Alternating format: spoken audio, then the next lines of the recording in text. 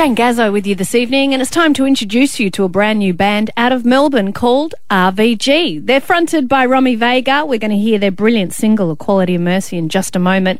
But Romy joins me on the line right now. Thanks for your time tonight, Romy. Hi, how you going? Your debut album, Equality of Mercy, is fantastic. I've been waiting for the right time to play it, and it's been getting a lot of critical acclaim. Congratulations. Oh, thank you so much. Your beginnings start in Adelaide, of all places, and I know you moved to Melbourne. What were you listening to growing up in Adelaide? Oh, I was a pretty strange teenager. I guess I was listening to a lot of 80s goth bands like the Sisters of Mercy and Susie and the Banshees. That's probably the only things I was listening to, really. Which is pretty much my record collection.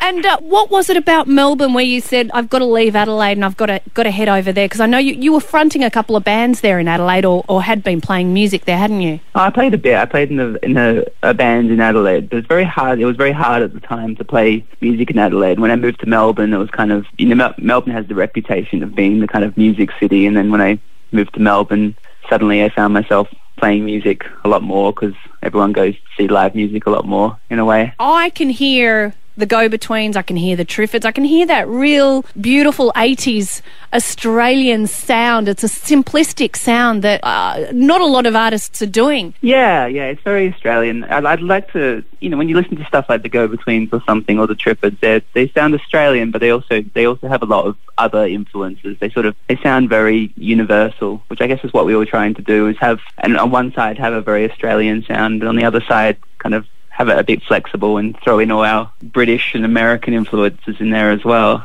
And I know the Brits have really fallen in love with your sound. There's been 2 UK tours. How did they go? They went really well. They were really fantastic. It's nice to know that, like, I was worried that we'd be too Australian or something and it wouldn't quite translate, but it's quite nice to find new audiences overseas who actually really enjoy what we're doing. I'm going to play the title track from your current album, Quality of Mercy. This is a beautiful, dreamy pop track, but there's a real, message behind it, inspired by the sad fate of the Bali Nine. Yeah, they're inspired by the kind of the executions of 2 members of the Bali Nine a few years ago, but it's a broader song, I think, against conservative media, and kind of it's a song about fairness, basically, I think, and equality.